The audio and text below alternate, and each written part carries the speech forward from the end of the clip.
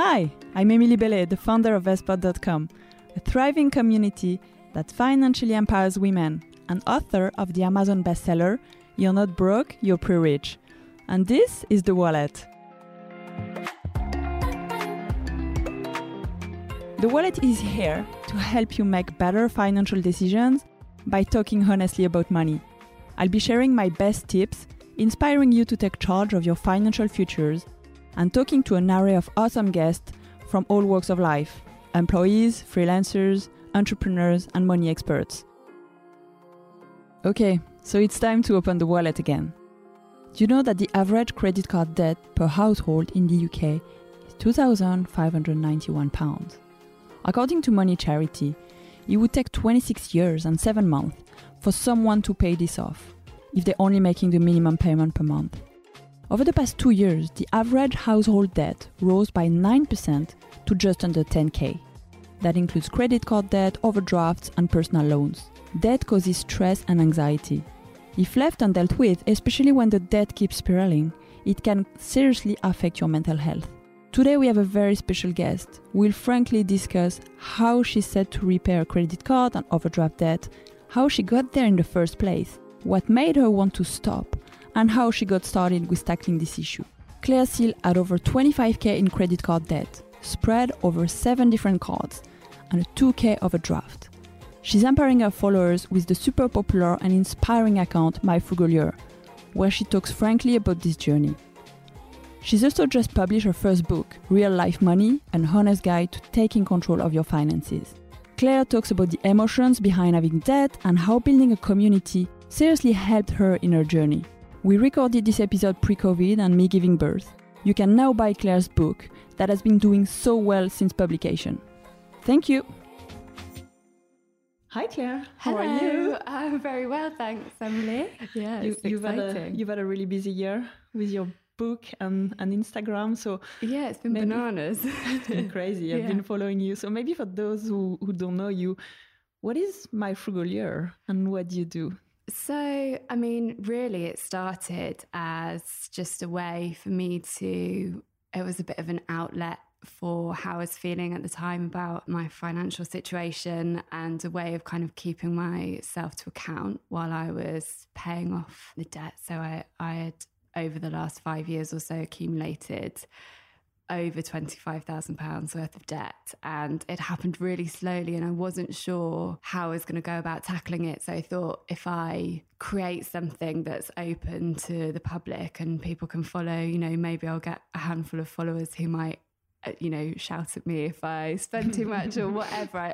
It wasn't really intentional to start the conversation that's happened since, but yeah, I started it for that purpose, and then it sort of just grew really organically. And after that, sort of had quite a lot of people message to say that they were in the same position and feeling exactly the same. And since then, I've had writing opportunities, and the book came off the back of that. So it's been really, it's been less than a year, and it's been totally crazy, but it's really now My Frugal Years, a kind of conversation about financial well-being, releasing the stigma around debt, and talking honestly about our financial situations. And it's great for me, and I think a lot of people find it helpful, hopefully. So yeah. No, I'm sure. I love it. I think it helps start so many conversations around money, but especially around debt. And I think that's really what I want to cover today is how can we talk about debt without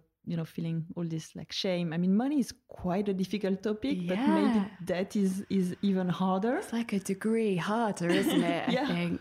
Well, I think you're so right. I think there are a lot of conversations opening up around money, which is brilliant. Thanks to people like yourself, Laura Waitley, Alex Holder, all of these books that have come out that are inspiring, especially young people, to start really talking about finance in a way that isn't, boring or tedious, which is brilliant. So that's going on. And then there's a big conversation happening around mental health, in particular anxiety. A lot of people are speaking out about. But I think this sits somewhere in the middle, and debt, especially for me, has been a massive source of anxiety. It's a bit like the monster under the bed.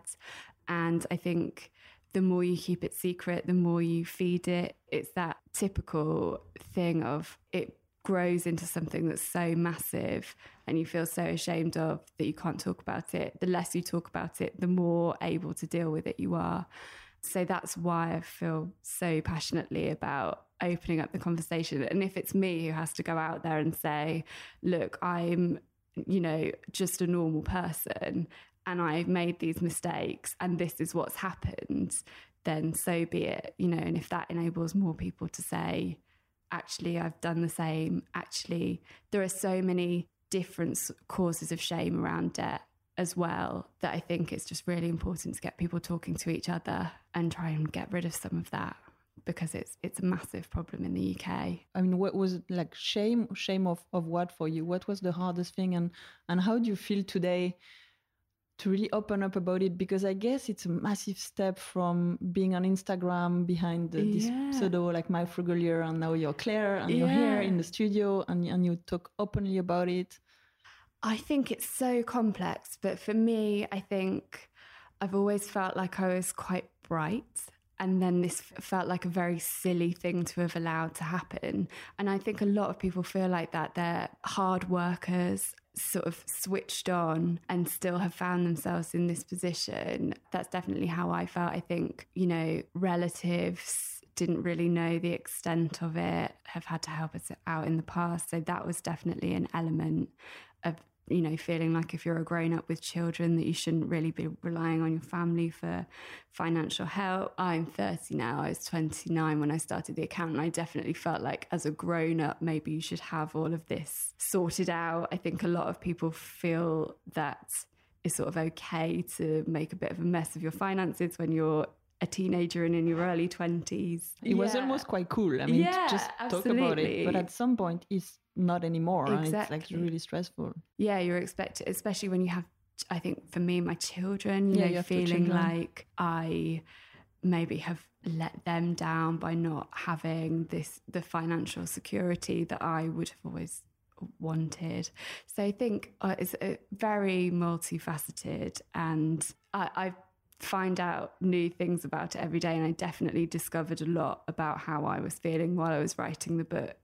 But yeah, it can be so many different things, I think, so many different sources of shame around it. And how do you think can anyone open up about that? I mean, you chose a social channel, Instagram. I love it because that's usually the channel where you usually feel bad about yourself, about your self-worth. You see other people spending money. So it's quite refreshing to see someone opening up about, their struggles, even if it's really hard. Yeah. And you feel you're not on your own. So was that liberating to use Instagram? And how can people start conversations elsewhere? It felt quite poetic almost to use Instagram, because a lot of the kind of source of debt and overspending was trying to keep up appearances and caring too much about what other people thought, what other people saw on my personal Instagram. And so I think that always has felt a bit like poetic justice to me. But I also think there is a really big community, like debt-free community on Instagram. There are very, very good things about it and some not so great things. I think there are similar to kind of healthy eating and dieting. There are some really positive, motivating accounts, and then there are some accounts that maybe buy into the kind of self-flagellation sort of. I see quite a lot of people like, I'm supposed to be on a no spend day, but I had to go and buy a toothbrush or whatever. And I think it's that possibly is not helpful. So I try to retain a bit of balance. And I think you can't go into any kind of journey towards being financially secure just wanting to punish yourself for what you've done wrong. I think you have to accept that, put it behind you, and start working towards a better, more secure future. That's the number one goal of the account and opening up the conversation, and the book as well. Yeah. And also, I mean, in terms of our relationship with debt, I think we may all have different relationship with debt because of the environment where we grew up, our parents, our family. So here we're talking about credit card debts, overdraft, so like short-term consumer debts, usually the expensive type of debt. Yes. Did you feel bad about it? Like since the beginning, or it's slowly like built up and you lost control? I think it's since it was when it sort of got out of control. And when it became a real struggle to keep up with repayments. And, I sort of reached the end of 0% periods and my credit rating started to fall a little bit. And I think it's then that it started to be something that I didn't want to talk about. I think I really feel like if you're afraid of ever having any kind of debt or credit product again, then you haven't properly fixed your relationship with money. I think it is part of today's society. I probably would always have a car on finance, for instance. I would like to have a mortgage one day. That's like desirable debt for me. But I think like a small manageable credit card, I wouldn't see a problem with. It's about, for me, being fully in control and never having those feelings of, I don't know how I'm going to pay this off. That's the line for me, I think. And how did you end up in this situation? Was like emotional spending, overspending? Do you feel you were like losing it, or it's just like build up and you're not really looking into it? Yeah, I think, I really think that in order to fix things, you have to look at what went wrong in the first place. And that's been quite a big part of my last year, is looking at the decisions behind the situation that I found myself in last year. And it's a number of different things. I think I grew up between two households that had very different attitudes towards money. I think that was a contributor. Definitely not very much education at school in the UK around personal finance, which I think is something that really needs to change. But then I think some of it's like my natural character. I don't think I ever really felt like money was that important when I was growing up. So it was more a bit careless to begin with. And then it was definitely that emotional spending of, if something has ever felt out of my control, my first instinct seems to be, what can I buy to fix this? I think that's still my number one instinct, but now I know how to counteract it. Yeah.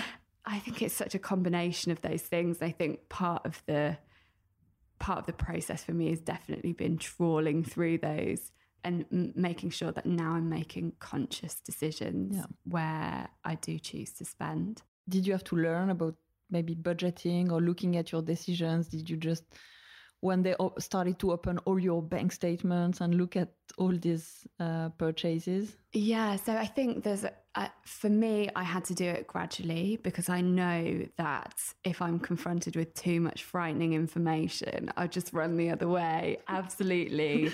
So I did it over the course of a couple of weeks. I opened everything. I got to grips with all of my balances. I started building a budget spreadsheet, which I still tweak now, sort of depending on the situation, especially now because I'm self-employed, and I really didn't want that to upset the apple cart when it came to pay everything off. It was definitely, I had to do it over the course of a couple of weeks. I know that for some people, a band-aid, like ripping off approach is what really works for them. For me, I had to be a bit gentler with myself. I think a lot of this is about like knowing yourself and knowing your own character. I mean, I'm definitely still learning now and will continue to, probably, because I don't think that this process is over when that credit card balance hits zero. I think there's way more. I think it has to be a constant thing. And so how did you practically? I'd love to get a few tips from you, but maybe the first question is, did you get any help from your family? You mentioned it, maybe from debt charities or from banks. Did you talk to your bank? Because I feel this should be, a responsibility of, the financial sector and also yours, of course. But I feel here in UK, it's so easy to get into credit card debt. I see my credit card balance keep on increasing, but my income doesn't necessarily increase. So, where do you find some support in this journey?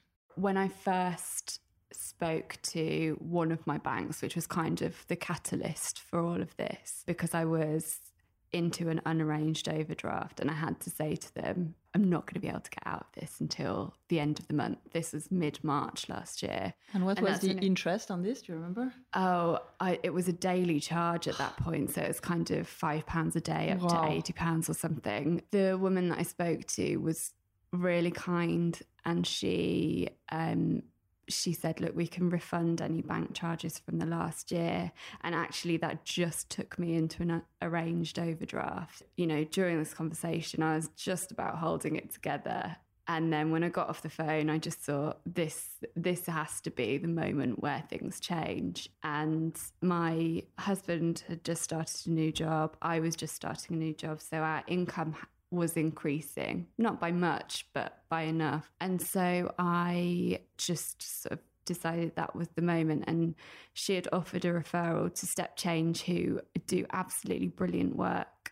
If anybody really is at a point where they can't see a way forward, I would fully recommend them. I've heard some brilliant stories of how they've helped people. I, at that point, was really feeling like I had to do it by myself. I'm not sure if I'd make the same decision, looking back, but I think at that point I was still really angry with myself. Yeah. And I was like, this is my mess. I want to clean it up, which is probably not the best mindset to start with, but it's changed dramatically for me over the last year. But yeah, so I have been in like constant communication with my bank and my creditors since then. My credit card companies agreed to freeze interest or refund interest, which has really helped. And I think having those conversations was something that I really couldn't bring myself to do when I felt like everything was out of control. But once I had a plan, I felt that I could call them up and say, look, this is the situation at the moment. This is my plan to sort things out. Is there anything that you can do to help me? And actually, some of them were like, no, it is what it is. Because I didn't want to go down the route of kind of an official repayment plan, because that really affects your credit rating. But a lot of them said, this is what we can do as a goodwill gesture. I think it's about being able to have that conversation. And I fully understand why a lot of people don't feel they can pick up the phone to their bank or go into branch. It's it can feel very, very scary. But actually, often they really do want to help you. And I think possibly what they could do better is reaching out to people in a way that's not going to frighten them more. Yeah. Banks could do a bit more to understand the mindset of people when they're in that situation. But if you ask for it, the help is there. No, that's amazing. It's good to know. And once you've talked to all these creditors and your bank and tried to or move money to like a 0% card, what was the next step for you? I think the next step for me really was looking at where my spending had been going awry and using that to build a budget. I think that's really important. I don't think that you can sit down with a blank piece of paper and say, this is how we're going to spend our money from now on, because you have to have an idea of where things have been going wrong in order to fix them. So I downloaded Money Dashboard, which was a recommendation from someone who followed right at the start when I just had 100 or so followers on the account. And that was brilliant because it's all of your accounts in one place. So if you're like me and you've been spending across several different cards, several different accounts. How many cards did you have? So I had two current accounts and then 7 credit cards. So a lot. And I think, I get quite a lot of people message and say, I've got like 3 credit cards. I have to be like, it's okay. That's nothing. Don't worry. 7. Do you still have 7 today? No, I don't. I've got rid of 2. So one of them was a Next account, and I've got rid of 1 card and the Next account. So slowly, store card, basically, which they're the devil because they have the highest interest rates. But I had to look, and that can be quite painful, I would say, to people. If you have got someone who you trust, I did it on my own, but if you have got someone who you trust, who you could sit down and go through that with, that might be good to have that support there. And that's something that I've said in the book, is that, if you feel you can trust someone with this and, someone who's not going to judge you, then it's good to have somebody to go through this with you, it's sometimes hard to see when it's you yourself. But yeah, and then look at where all the unnecessary spending is. I had an inkling of where all mine was coming from, and it turned out that I was right. But then sat down and did a real budget based on our income, based on paying off as much per month as possible without completely decimating our quality of life. Because I really, truly think if you're looking at 2 or 3 or 4 or however many years to reach net positive with your finances, that you cannot maintain a really strict punitive budget for that amount of time. You can't have nothing enjoyable for 5 years. It's not worth it, because apart from anything else, you could finish paying off all your debt and get hit by a bus the next day, and then you've wasted 5 years of your life. So I think that was really important for me, was factoring in some enjoyment as well. Yeah. And how did you deal with anxiety, and do you deal with anxiety like during the process? Because I guess emotions are here. So do you manage to strip out emotions out of the process? I think it really depends for me. I still get quite emotional about money. I think most people do, whether it's feeling happy when a big invoice is paid or whether it's feeling, completely rubbish about the fact that you've overspent. I mean, for me, I have a diagnosed anxiety disorder, and that was something that I chose to get help with around the same time as this happened. And I think it's worth making the point that it doesn't all start to feel wonderful the second that you start sorting things out. It feels better, you feel more in control. It's a bit of a healing process, and it is painful at times. And if you need to look for any external support with anxiety, I would really recommend, looking at the resources that are available to you.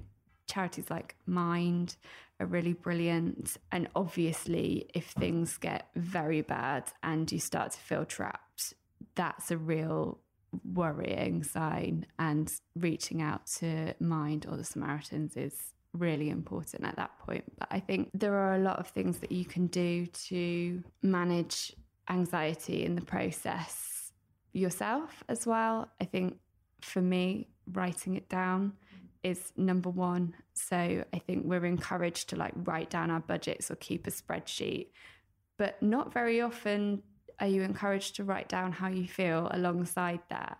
And I think that if we all had a running journal of our whole life with all of our spending and everything that was going on at the same time, you'd very clearly be able to see the patterns. So I think for me, writing about it on, for me, it's been on Instagram or through articles and then the book.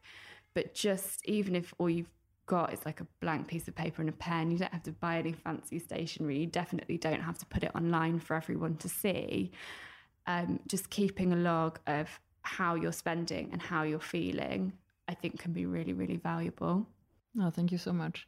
And can I ask you where do you stand today in terms of debt? Because you started with, I think, £27,000 over credit cards and overdraft. Yeah. So, I mean, that was 1 year ago. Where are you today? And how long do you think it will take you to repay this and start maybe saving, or maybe you've started saving already? Where we stand at the moment is we are at 19,000 on credit cards and the overdraft is gone. Well done. So it's it's a massive jump. It's a big jump. And a lot of it's been enabled by the fact that I was able to go self-employed with the security of a book deal and also a big contract that gave me the freedom to make that leap. And I have been working very hard and also dropping lucky with some of the work that I've had. What I would say is that you have to measure it against what your own capabilities and your own plan and your own earning potential is, because I know that will seem like loads to have paid off in a year to a lot of people. It also, to some people, won't seem like very much. You know, like on Dave Ramsey's Instagram, you'll see American couples who've paid off $110,000 and bought a house the next year. Yeah, exactly. So I think it's really important not to use anybody else's process as a yardstick for yourself. And it's a journey because you still have quite a lot still absolutely. to repay. So absolutely. And I think for me, I never had prioritized overdraft until these recent changes that have come in, whereby the interest is going to increase massively. But I didn't realize how brilliant it was going to be to see both bank accounts in positive figures, not to constantly be in that overdraft. And I think if I'd known that, I probably would have prioritized that. But again, like you said, it's just a journey. You're learning. Yeah. It removes one whole factor, and now you can concentrate on what's left. And I think hopefully it depends what happens, but we should be there by sort of mid to late 2021. Wow. So mid to late next year, I would hope. But you never know. Yeah. There can be setbacks, or, you know, maybe I'll sell 1 million copies of my book. Yeah, you never know. I wish you all the best.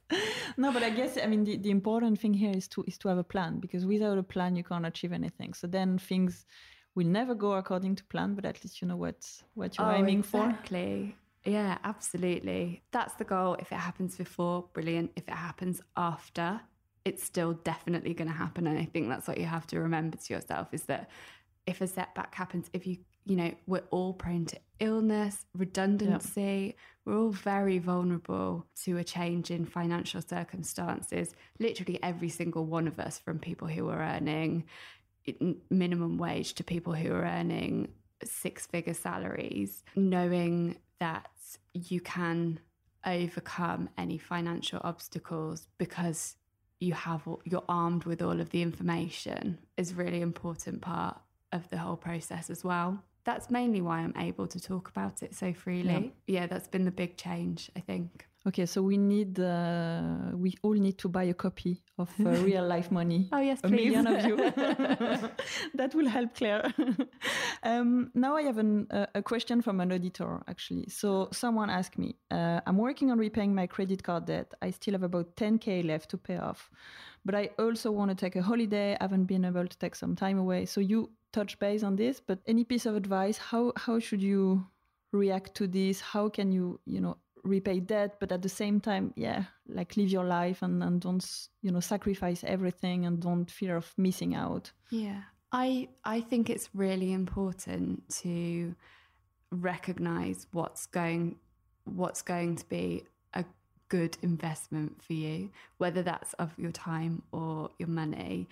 If a holiday is going to make a really big difference to your mental health, or if you just feel like you need a break, I think that's absolutely fine to do. What I would say is that if there's any way possible, budget for it, save for it alongside your debt repayments, even if you're taking a bit of money away, but plan it and know that you can afford it is the thing that would be important for me.